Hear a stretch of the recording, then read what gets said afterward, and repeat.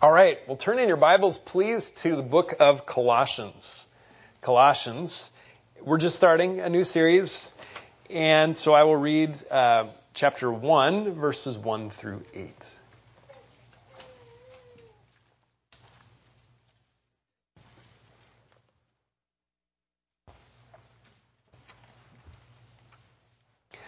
Paul, an apostle of Jesus Christ by the will of God, and Timothy, our brother, to the saints and faithful brethren in Christ who are at Colossae, grace to you and peace from God our Father.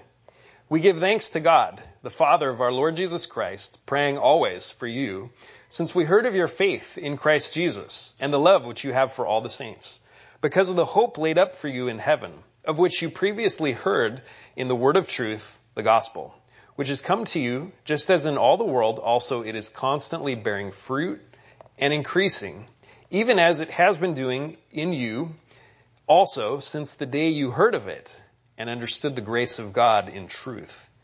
Just as you learned it from Epaphras, our beloved fellow bondservant, who is a faithful servant of Christ on our behalf, and he also informed us of your love in the Spirit. Well, so begins an amazing letter. This is a great letter. I've never preached on Colossians before, and so I'm really looking forward to this, and I think it'll be a great study for our church. So my task today is to introduce it and to preach this passage. And as I introduce this letter, I'd like you to think of Colossians according to two poles around which are gathered two great themes. And the first theme is the centrality and the all-sufficiency of Christ. The centrality and the all-sufficiency of Christ. And then the second theme, important, in Colossians is the behavior and the characteristics of a Christian. And the first of those great themes is especially in chapters 1 and 2, which features the great hymn, sometimes it's called that because it's kind of a lyrical section, to Christ. And so this kind of summarizes that theme. Colossians chapter 1, verse 16, it says, all things have been created through him and for him. He is before all things, and in him all things hold together. He is the head of the body, the church. He is the beginning, the firstborn from the dead, so that he himself will come to have first place in everything. For it was the Father's good pleasure for all the fullness to dwell in him, and through him to reconcile all things to himself, having made peace through the blood of his cross. Through him, I say, whether things on earth or things in heaven. So there it is, the centrality, the all-sufficiency of Christ. He's everything. All things sum up in him. All God's work of salvation summarizes in Christ, so there's nothing left out. It's complete. He's all you need. And then the second theme centers on Paul's exhortation of the Colossians to Christian virtue. And that's especially in chapter 3. Let me read you just a little sample of that. Chapter 3 and verse 12. So, as those who have been chosen of God, holy and beloved, put on a heart of compassion, kindness, humility, gentleness, patience, bearing with one another, forgiving each other. Whoever has a complaint against anyone, just as the Lord forgave you, so also should you. Beyond all these things, put on love, which is the perfect bond of unity. So keep those two poles in mind. The all-sufficiency of Christ, centrality of Christ on the one hand, and then the behavior of a Christian, Christian character, Christian virtue. And all those things, think of those two poles drawing all things in this letter to them like a magnet. And you're not far from Paul's point. You've covered pretty much the whole of this little letter. And there's nothing more important for you than those things. The sufficiency of Christ and the behavior to which we are called as Christians. So that's an introduction to Colossians. And let me kind of take a running start at it before I get to our passage. Let me take a running start at it by asking, what was life like in Colossae for Christians at the time that this letter was written to them? And I just introduced just the circumstances, the occasion for which this whole letter was written. Well, the first thing to know about Colossae is it was a small town. It was a small town. It was a lot smaller than the other cities that have become titles for books of the New Testament, like Romans or Corinthians or even Thessalonians. Colossae was a city on a different scale, a town on a different scale from those. In fact, it was so small that Paul had never been there before to this church. He says that in chapter 2, verse 1. He says, I'm writing to you, those who have not personally seen my face. Have not personally seen my face. They hadn't seen Paul face to face before, but he's writing to them anyway. And so the Colossians had heard the gospel, and the gospel had come to their small town, not from Paul. He skipped it, probably on his way to larger cities, but from one of Paul's fellow workers, whose name was Epaphras. And Epaphras, he's kind of the founder of the church in Colossae. He's important, and I tried to pronounce his name correctly. So I asked the internet how to pronounce his name correctly since he's important. And it wasn't the way I wanted to pronounce it, but it was unanimous, so I'm working on it. It's Epaphras. Epaphras was a Colossian himself. Chapter 4, verse 12 says that he's one of your number. So he was from this little town. And he probably brought the gospel to Colossae during Paul's third missionary journey, which was about 7 to 10 years before this letter was written. And the big event on Paul's third missionary journey was he spent 3 years in Ephesus. 3 years in Ephesus. And let me read what happened when he did that. Acts chapter 19 and verse 9 and 10. And these were the years that he was teaching at a lecture hall called the School of Tyrannus, rationaling daily with disciples. This took place for 2 years so that all who lived in Asia heard the word of the Lord, both Jews and Greeks. So Ephesus was the capital of Asia. Asia is the western part of Turkey, and Colossae was part of Asia. And so that's probably the time that Epaphras, a fellow worker of Paul, brought the gospel to his hometown, the place where he's from, and he was burdened for the people that lived there and brought the gospel there. Colossae is about 120 miles east of Ephesus and inland from Ephesus. And Colossae is part of a tri-cities. It's part of a tri-cities, 3 cities that were all in the same river valley. So if you went east from Colossae 10 miles, you'd run into Laodicea. And then if you went another 6 miles to the northwest, you'd run into Hierapolis, the third of those sister cities, and it makes a little bit of a triangle. Of those 3 cities, Laodicea, Hierapolis, and Colossae, Laodicea was the most important. Although Colossae was almost equally overshadowed by Hierapolis. Colossae was by far the smallest of those 3 cities. And Epaphras was deeply burdened for all 3 cities in the valley. He preached the gospel to all 3 cities, and there were churches established in all 3 cities during Paul's third missionary journey, where his base of operations was from Ephesus. Okay, so that's how the gospel came to Colossae and to the other cities nearby. Fast forward 7 to 10 years in the church's life in Colossae, and now Paul's in prison in Rome. And this is where the story of Acts ends. Paul's in Rome awaiting a hearing in his own rented quarters. He's not in a dungeon, but he's in his own rented quarters in Rome waiting for a trial which he was actually acquitted of the charges when he finally got a hearing before the emperor. When Paul was in prison, waiting there, the churches in these 3 cities made a joint venture to send Epaphras to Rome to minister to Paul on their behalf. And so it says in Colossians chapter 4, verse 13, as Paul's writing this from prison, he says, "For I bear witness that he, Epaphras, has worked hard for you and for those in Laodicea and in Hierapolis." So all 3 of those churches sent Epaphras. And Epaphras did a good job, and he helped Paul so much that in another letter, Paul calls Epaphras my fellow prisoner. He's here in prison with me. He's serving me, and he's my fellow prisoner. Why did Paul send a letter with a messenger at this time while he was in prison to Colossae, to the church in the smallest city of this Tri-Cities.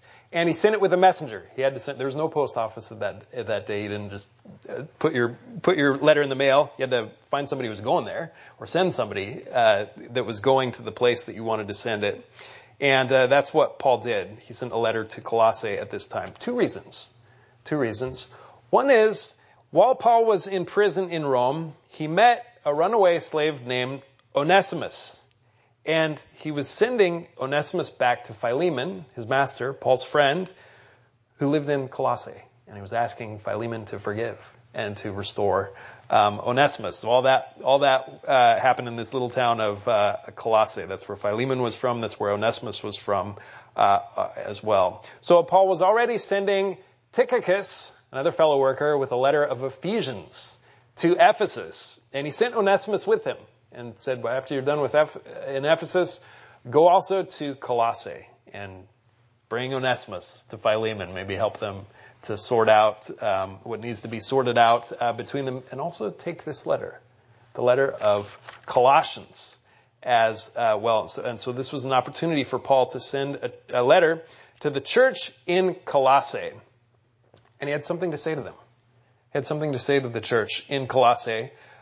Because of what he had heard from Epaphras about his beloved church, his home church, Epaphras' home church in Colossae. And that is that the church had gotten involved in some false teaching, the church in Colossae. And it seems to have spread, this teaching in Laodicea and Hierapolis as well, although it didn't seem to spread much further. It didn't really spread out of the valley. And it was centered in Colossae, the little town. Was the center of this heresy and the place where it really needed to be rooted out or refuted. Because it was a false doctrine that threatened to remove the church from its foundation, which is Christ. And so this was a true church, but they were in the process of embracing something bad, in the process of embracing false teachers. And so that's why Paul wrote a letter to them. He wanted to deal with it personally, even though he had never met these people. He had just heard about them. Certainly they had heard about him as well. And so he writes this letter. It's a warm and loving letter. You'll see that here because we're looking at the introduction this morning. But it's also a letter of confrontation. It's a letter of intervention. It's a corrective. It's a rebuke to them as well. And what was the false teaching that they embraced in Colossae? Well, it's not entirely clear. It's a little bit shadowy and hard to say because Paul doesn't explain it in this letter, and the letter is all that we have about this. He doesn't explain what it is, but he hints at it. And so you find little catchphrases that give you kind of clues about what it might be, like philosophy. They were into that. Special knowledge. They wanted to have special knowledge. Worship of angels. They were involved in that or tempted to be involved in that. And then asceticism, extra rules that are harsh on the body, extra rules not in Scripture, but they're trying to embrace these to make them to be more holy. And so it's hard to say exactly what it is. It probably mixed both Jewish elements with pagan, Gentile elements, and so the commentators kind of argue back and forth in an interesting discussion about whether it was more Jewish or more Gentile. It kind of makes sense that it would be both. A lot of the Christians were Gentiles who were already attracted to the synagogue before they became Christians and knew a little something about Judaism, or they were Jewish people who had grown up in that and then became Christians who were already living outside the land of Israel and so exposed to a lot of Gentile pagan ways of behaving and even ways of thinking as well. But whatever this heresy, this false doctrine is, we don't need to know all the details, otherwise we would. Scripture gives us everything that we need to know. We don't need to know all the details, obviously. But when you depart from the gospel and you mix it with something else, and that's what they were doing, whatever this was, this philosophy, this ascetic ideas, this angel worship, whatever it was, when you depart from the gospel and mix it with something else, what you end up with is legalism. There's only two options. There's the true gospel and there's legalism. And so I hear sometimes about different cult groups like Jehovah's Witnesses or Seventh-day Adventists, let's say, or the others that are mentioned, even Roman Catholicism, which has departed from the gospel according to their official teaching. And you hear about them, well, yes, they're kind of legalistic. Well, of course they are. That's the only thing they have. If they don't have the true gospel, then they've already painted themselves into a corner. That's the only thing left to them, is to be legalistic. And so that was the case in Colossae as well. So the false doctrine itself, it was a dangerous false doctrine. It's one that needed to be addressed and fairly urgently. It's a little bit shadowy and unclear. The antidote, the cure, is very clear in Colossians. Paul does explain that from start to finish and from beginning to end, and that's more important for us to know because there's all kinds of false teachings that come and go, but the antidote for them is much the same.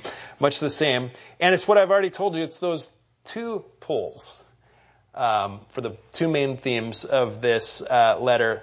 First, where Paul asserts the all-sufficiency of Christ. You don't need anything else. You have everything you need in Christ. You don't need to be looking for something else.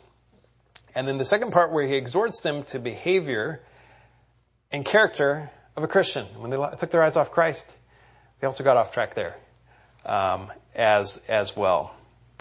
And there's an unbreakable link between those two themes.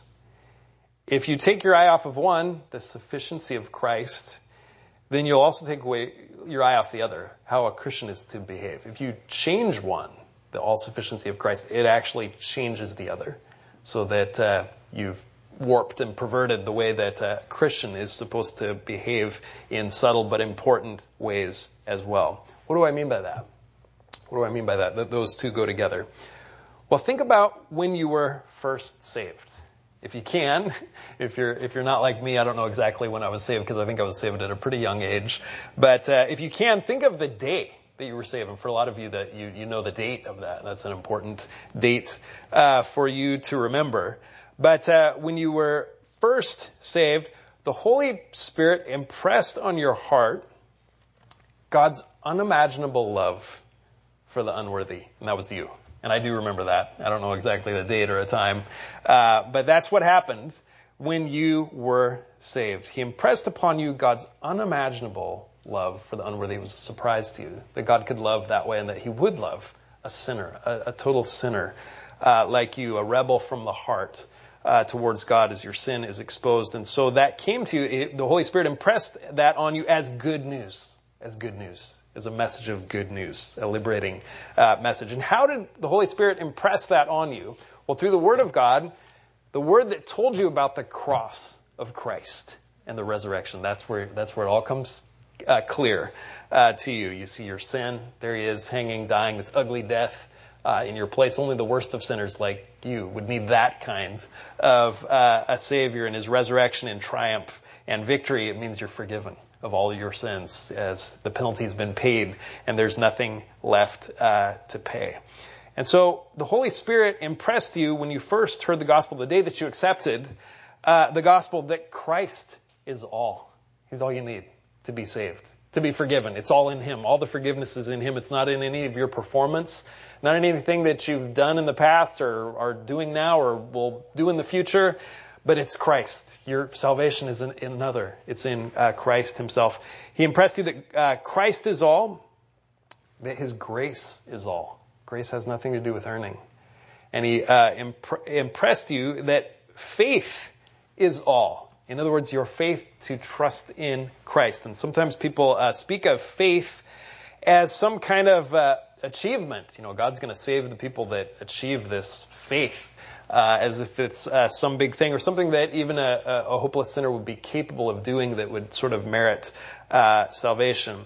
It's actually almost the opposite idea of what faith is and why we're saved by faith. Faith in Christ means abandoning your own worthiness, anything about your own worthiness, any claim to worthiness or righteousness, any semblance of it, saying even the best thing you do is filthy rags in his sight, and trusting in another. Trusting in another. That's what faith is. It's not some great achievement. It's the opposite of that. It's renouncing any sort of great achievement. It's trusting in the love of God for the unworthy. So when you were saved, on the day you were saved, you learned and came to believe that Christ is all in how you were saved. He's all sufficient. He's everything. He's central and he's complete. There's nothing else that you need except for what is in Christ. Now, what about how you grow? Because hopefully you've grown from the first day that you were saved until now. Christians grow. That's if you don't grow, you might even have to suspect that maybe I'm not a Christian. Maybe I really didn't trust in Christ. I need to do that. I need to abandon hope in myself, and I need to trust in Christ. What about how you grow? How do you grow as a believer? Well, no, let me tell you a secret, and it's the secret of this letter, so it's not really a secret. And that is, how you get saved is also how you grow. How you get saved is also how you grow. The gospel is not just a recipe for how to get saved. It is also, in addition to that, so to speak, it is the deepest revelation of God's character. The gospel, the way that you're saved, the grace alone. Christ alone is your salvation, dying on the cross with arms stretched out in love to all who will believe, is the deepest revelation of God's character. And so before Christ went to the cross in that unimaginable act of love, he told his disciples in relation to what he was about to do, if you've seen me, you've seen the Father. I'm about to do a great act of love. That's what the Father's like. That's how he wants to represent himself, is according to that great act of love. Giving himself for the most unworthy, people who have nothing to recommend themselves to God, and giving themselves in that way voluntarily as an expression of his deepest character. And the task of the Christian life is to become like God in his character, not in his transcendence, not to be God. We don't become gods, but that character, we are to reflect that character. And so the task of the Christian life is to set aside sin and self and to grow away from that and become more like the character of God as set forth in the gospel. And so the behaviors of the Christian life match what we know of God through the gospel. The behaviors of the Christian life that we're to grow into as we grow away from sin, they match the character of God that you knew on the first day when you accepted the gospel. And I've already read some of the characteristics that Christians are to grow in as they know God is also this way through Christ, as he's revealed himself through the gospel. And I read you these are the virtues of the Christian life: a heart of compassion, kindness, humility, gentleness, patience, bearing with one another, forgiving one another. Whoever has a complaint against anyone, just as the Lord forgave you, so also should you. And then beyond all these things, well, what's the highest thing? Beyond all these things, put on love. Love. The same kind of love that Christ showed when he died on the cross, which is the perfect bond of unity. These virtues, you'll notice, they're not self-oriented virtues. They're not lonely virtues. They're not virtues you can really practice alone. They're about being around other people that are irritable. And when you have a complaint against some of them, and maybe a just complaint against them, forgiving them for that. Those are the virtues of the Christian life, not something else. And they are people-oriented virtues, and they're expressed especially in the church. And then the church pushes to advance and include other people in it as well. And so the way to grow is to continue to know God better by faith, as he's revealed in his gospel. In fact, only the gospel can set you free from you. Your whole life was about you before you're saved. And even after you're saved, it's still a lot about you. And it's only the gospel that can break through that and set you free from that, so that your life is about others and about giving, even to the most unworthy, like God does when he wants to set forth his character. So Paul says in Galatians, in some ways Galatians is a similar letter to this one. It's a rebuke for the same kind of thing. And he says, are you so foolish? Having begun by faith, are you going to be perfected by something else? No, you're going to be perfected by the same way that you came, by faith in God as he is revealed through Christ. And so the reason for you to dwell on grace, the grace by which you were saved, the reason for you to never get over that, not advance to something else, but to live near to God's grace, to dwell on it, to ruminate on it, to learn the gospel better, to meditate on it, to be constantly reminded of the gospel, the grace of the gospel, that Christ is all in the gospel, and the character of God that's revealed in the gospel is not for yourself, it's for others. It's that you might be a conduit of the same kind of grace, and that your life would be increasingly characterized not by sin and self, but by that same character. Luke chapter 6, verse 36 says, "Be merciful, just as your Father is merciful." Be merciful just as your Father is merciful. You dwell near to your Father and His mercy, not just so you can enjoy and be a dead end to it, but so that you can be a conduit. Be merciful to others just as your Father is merciful. Matthew chapter 10, verse 8, similarly says, "Freely you received." That's the gospel. Freely give. That's the Christian life as well. It's a life for others. So the temptation for us and for the Colossians and for the Galatians too, as that matter, is to get saved by the gospel. Okay, that's great. That's good news. That's all about Christ, all about God's character and grace revealed to you in Christ. And now you need to grow, and it's hard. And you have setbacks. You fall into sin. You get discouraged. You say, well, the Christian life must be about something else besides the gospel. And so you start looking for a second tier to the Christian life. New vistas of religious experience that would be higher than these down-to-earth virtues like love, like forgiving your brother, like being patient to your brother. And so you look for something, maybe a gimmick, something that, like a vision or like a worship of a special angel or something. Just something that would be different from these. And in that second tier, you notice Christ is not central. Christ is maybe has something to do with it. He's a teacher in it, but he's not central in it. And the Pharisees were all-stars at this sort of thing. They were the leaders of God's chosen people at the very moment that God sent His Son to them.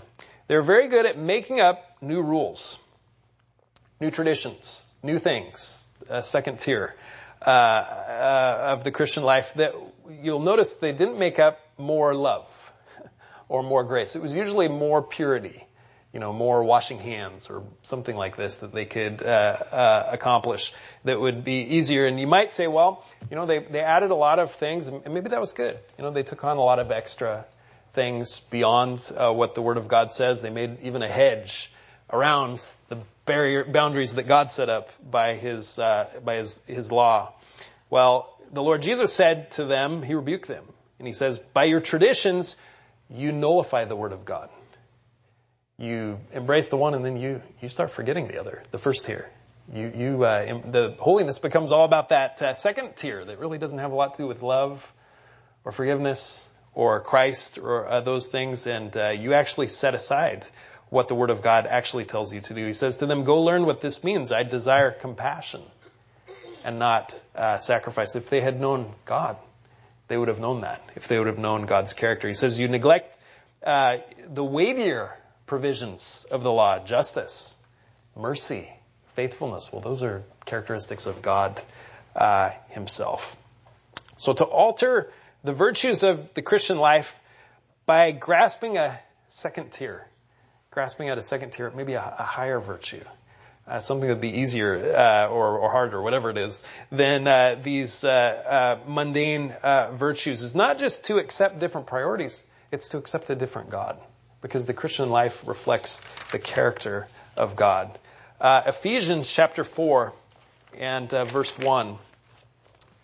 I've commented on this before, the way this is translated, but let me show you. It says, finally then, brethren, we request and exhort you in the Lord Jesus that as you receive from us instruction as you how you ought to walk and please God, just as you actually do walk, that you excel still more. And that is not the verse that I'm looking for. But I'm looking for a verse that, and it's in a number of Paul's epistles, that says you're to walk worthy. You're to walk worthy of your calling. And that means not that in fact, it can often be misunderstood as meaning that the gospel is about God's grace, your calling is about God's grace to you, and the Christian life is about paying Him back. learning to deserve it, being worthy in that way. The word can be translated worthy. That's one way of matching, one way of defining this word, but better for that context is fitting. You're to walk in a way that's fitting to the calling with which you were called. It's not at all about deserving. That actually wouldn't fit. You're to walk in a way that's matching to the calling that you're to have. And so the way that you're to walk is to match the gospel itself. And you're to take on the character that is set forth in the gospel itself. What's at the heart of the gospel message, the simple message that even a child can understand about God's grace in Christ. What's at the heart of the gospel is at the heart of God. It's at the heart of the gospel is at the heart of God as he's revealed himself in Christ. Colossians says, all of the treasures of wisdom and knowledge are hidden in him. All of them. And so what's at the heart of the gospel is at the heart of God as he's revealed himself in Christ. And what's at the heart of God is also at the heart of the Christian as well. Or the Christian is growing into it as well. As it says in Colossians chapter 3:10, we're to put on the new self who is being renewed according to true knowledge, according to the image of the one who created him. We're being renewed in the image of Christ as he's set forth in the gospel. Okay, wow. That's an introduction to our passage, and we don't have a ton of time for the passage, but verses 1 through 8 is a simple introduction in the letter. Paul gives a salutation in verse 1 and 2, and then he gives a thanksgiving in verse 3 to 8. It's much like his other letters. His tone, as in all of his other letters except for one, is warm.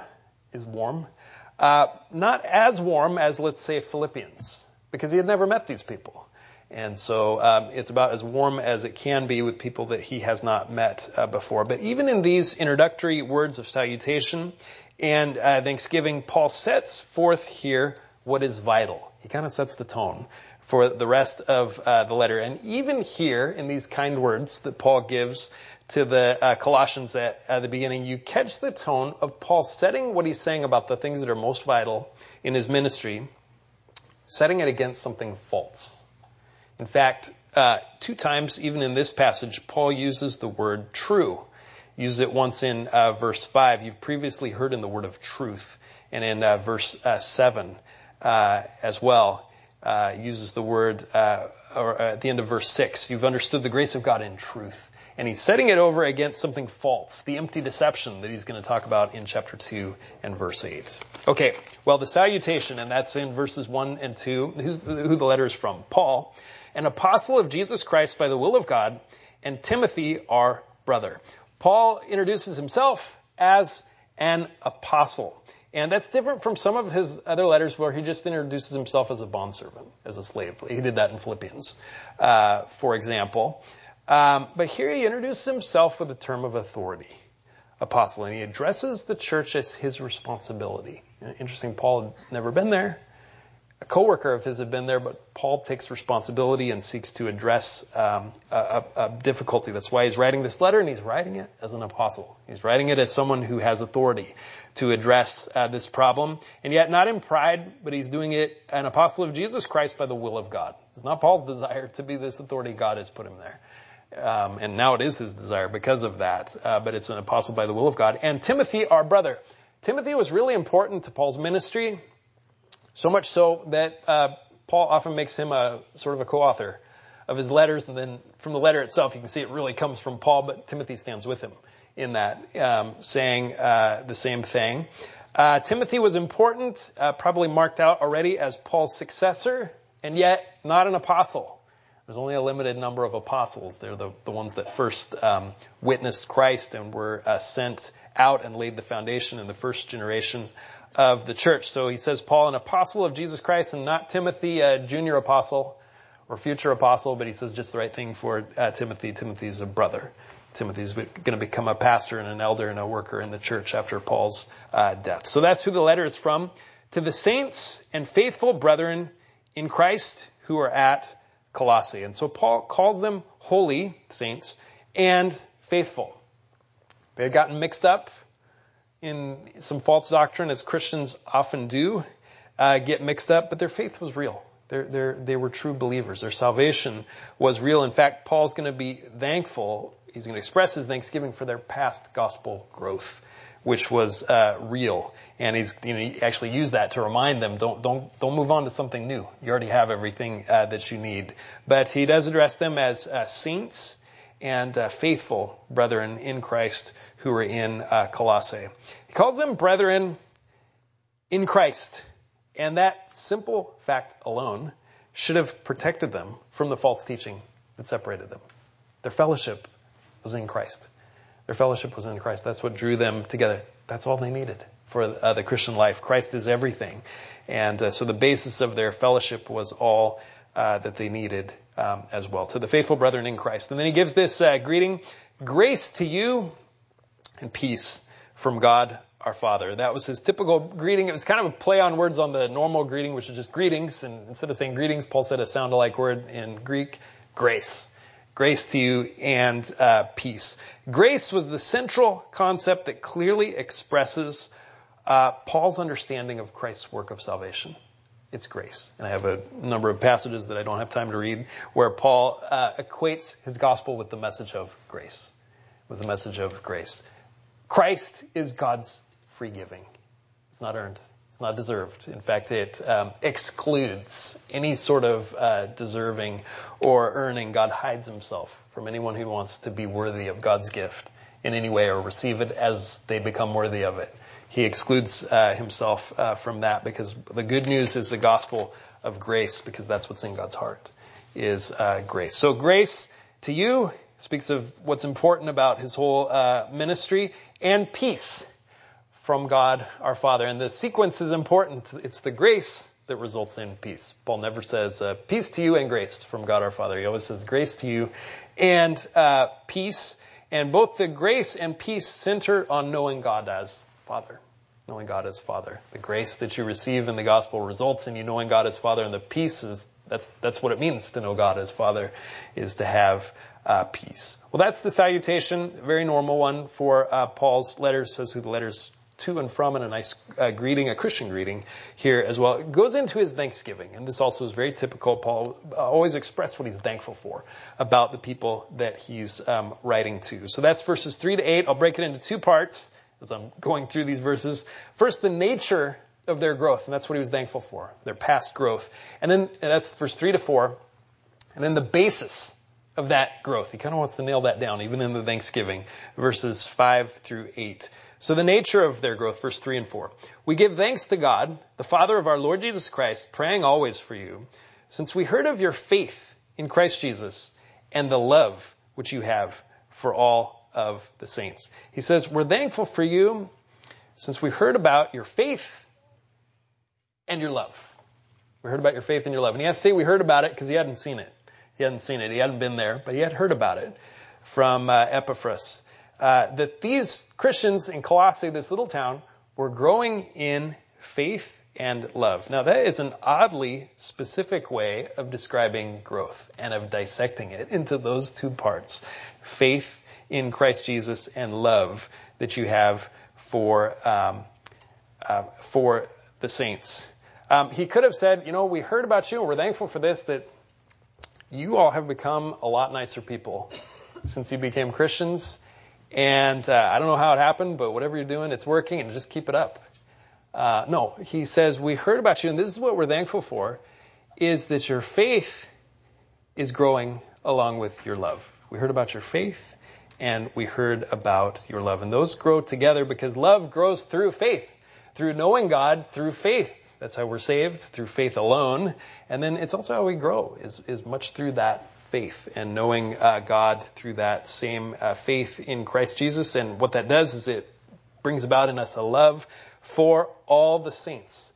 In fact, it's a love for the most unworthy. It's described here for all the saints, indiscriminately. He doesn't say we're thankful for your faith and your love for most of the saints, the ones that are the easiest to love. You all do a good job of loving them. No, he said, we heard about your love for all the saints. Everybody who's included in the church on day one is loved by you because it's the same kind of love that you're believing in by faith that God has for you. And then you're showing it to others, your love for all. So that's the nature of the growth. It's a special kind of growth, a growth in faith and love. And then verse 5 through 8 is the reason for the basis for that growth. We heard of your faith in Jesus Christ and the love which you have for all the saints because, here's the reason why those things are present, because of the hope laid up for you in heaven, of which you previously heard in the word of truth, the gospel. It's hope that's causing you or helping you to grow in faith and in love. So here we have a familiar Christian triad Paul likes a lot, and others in the New Testament as well. Faith, hope, and love. Faith, hope, and love. But there's an especially prominent place for hope here. Because he says your faith is growing, your love is growing, and your hope is behind the scenes. The hope laid up for you of which you previously heard in the word of truth, the gospel, is what's causing this growth. It almost makes you think that the hope laid out for them in the gospel is what's in question by some of the false teaching. It's made the message that they're trusting in a little less hopeful. And so Paul reminds them that the reason why faith and love are present is because of this hope that is behind the scenes. Hope is a near cousin to faith. Both of them are opposed to sight. And I won't read, but Romans chapter 8, verse 24 and 25 says that we don't hope for things that are seen, otherwise it's not hope. So faith believes in what it doesn't see and believes that it's yours. Hope does too, but hope has more the idea of enjoying and anticipating what you believe before it gets there, before you see it. And so hope nourishes and buttresses faith. Hope is essential to faith, and hope is especially comes up in places where faith is not only needs to be present, but to endure through trials. And hope buttresses faith. The enjoyment, the anticipation, the joy of what we believe in is ours, and it hasn't come to us yet. We haven't seen it. The hope nourishes that. And so hope plays a very important role here in Paul's thanksgiving. It's the cause of their growth. I'm trying to speed through because my time is gone. But the Bible speaks of hope in two ways. And we heard about this at family camp. Subjectively and objectively. I said, well, okay, what? Remind me again what that is. Subjectively is hope that you feel it, you do it, you do the hope. We're encouraged to discipline ourselves in hope. That would be the subjective side or subjective way of speaking about hope. There's also an objective way that Scripture speaks about hope, and that is the Christian has a hope whether you feel it or not. It's there. It's there. And which is it here? Which is it here that's causing this growth? Which has come to you, verse 5. Because of the hope that you're feeling in your heart, well, hopefully they're feeling it, but what does he say? Because of the hope laid up for you in heaven. Laid up for you in heaven. It's actually outside of you, this hope. And actually, Christ is our hope. So he speaks of the hope in this way, the hope laid up for you in heaven, of which you previously heard. I'm not telling you again because you've heard it before. You heard it the first time, Paul says. You previously heard in the word of truth, the gospel. The gospel is good news, but not all of it is here yet. The gospel tells you of Christ in you, the hope of glory. Paul calls it that in Colossians. So the gospel promises you eternal life with God and with each other. Conquering death, even. A body that will live forever. Christ himself is our hope. He's a living hope, and he actually fills your whole life with hope. And makes all of the hopes brand new. And their false teaching had eclipsed the hope that they have objectively in the gospel and made it less hopeful.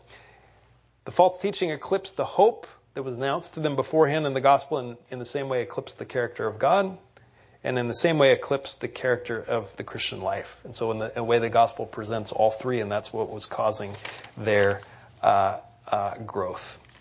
Well, the basis of their growth that Paul's thankful for is the hope that's set forth in the gospel. And so the gospel is the last word of verse 5. Let me read verse 6 through 8, which is all about the gospel. Everything said in verse 6 through 8 is about the gospel as the basis for their growth. You previously heard in the word of truth the gospel, which has come to you as in all the world also it is constantly bearing fruit and increasing, even as it has been doing in you also since the day you heard of it and understood the grace of God in truth. Just as you learned it from Epaphras, our fellow bondservant, who is a faithful servant of Christ on our behalf. And a number of times you've heard me say the word it there. And the it is always the gospel. You heard in the word of truth, the gospel, which has come to you. What came to you? The gospel came to you, announcing this hope.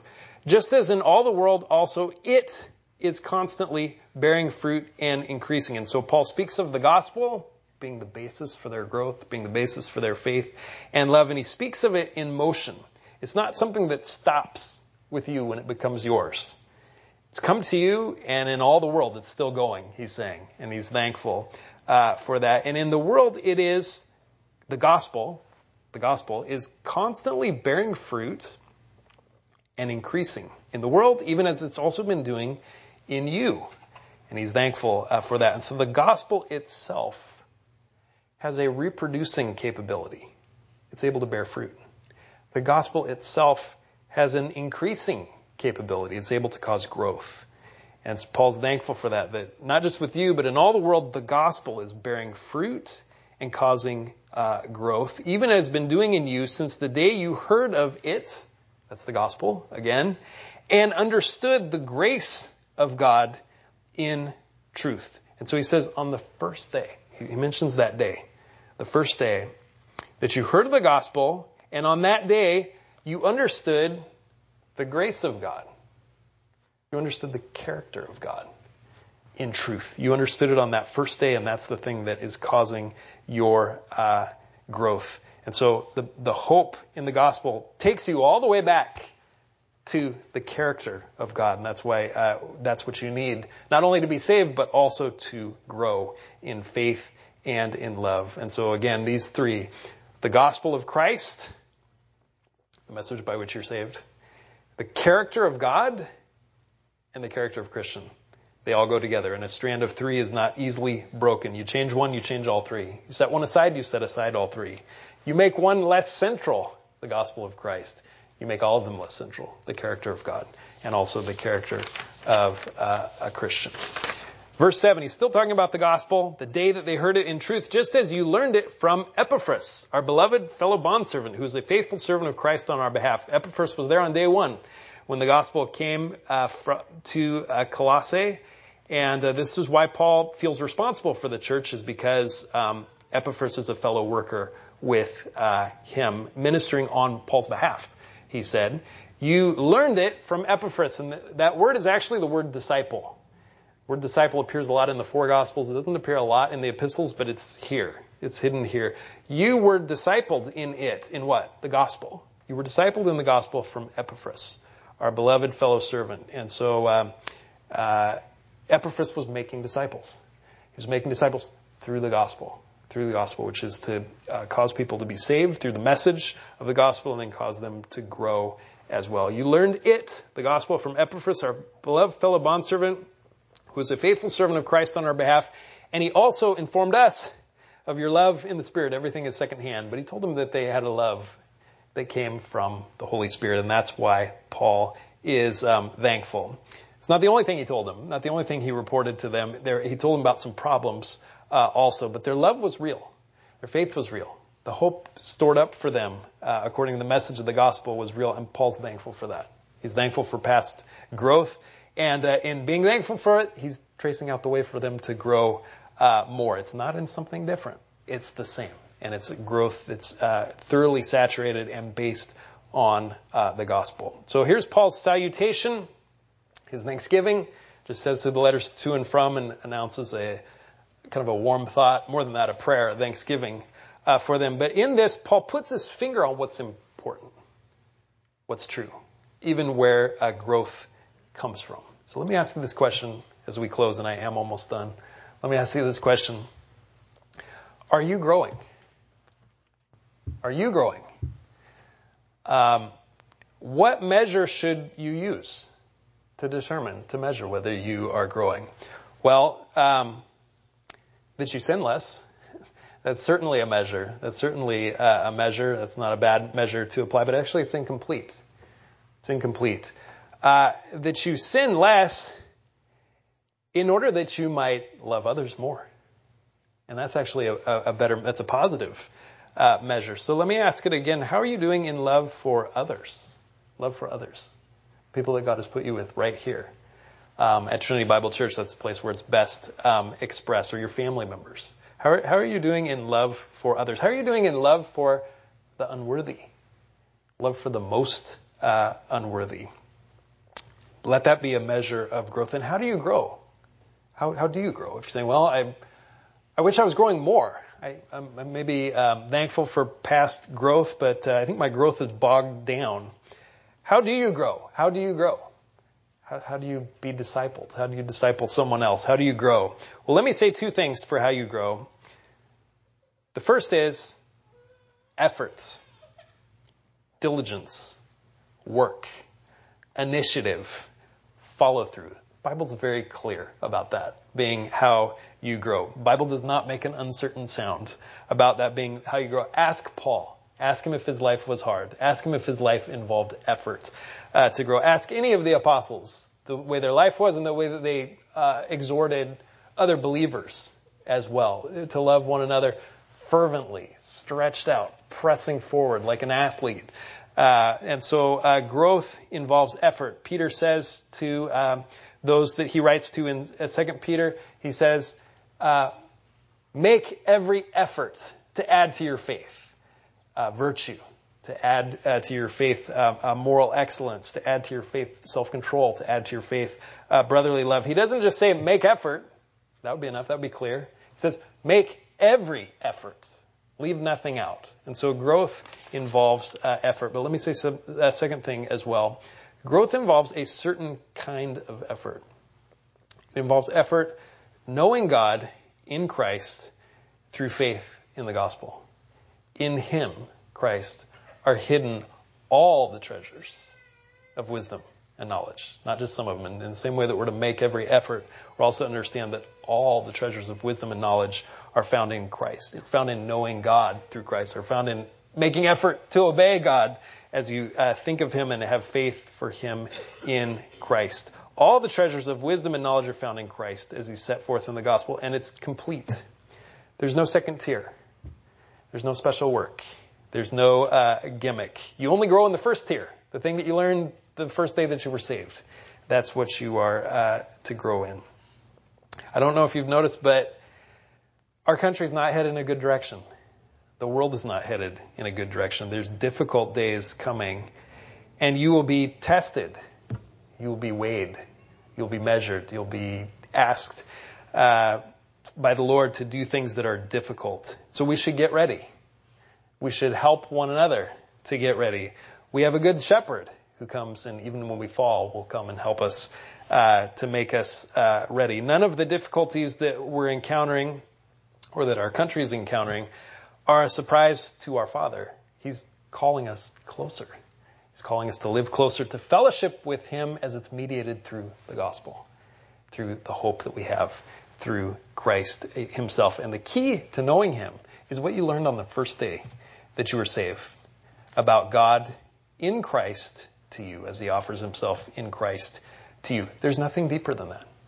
I mean, there's enough there to last you all eternity, but there's nothing by quality deeper than that, which you learned on the first day, because when you come to that, you've come to a rock.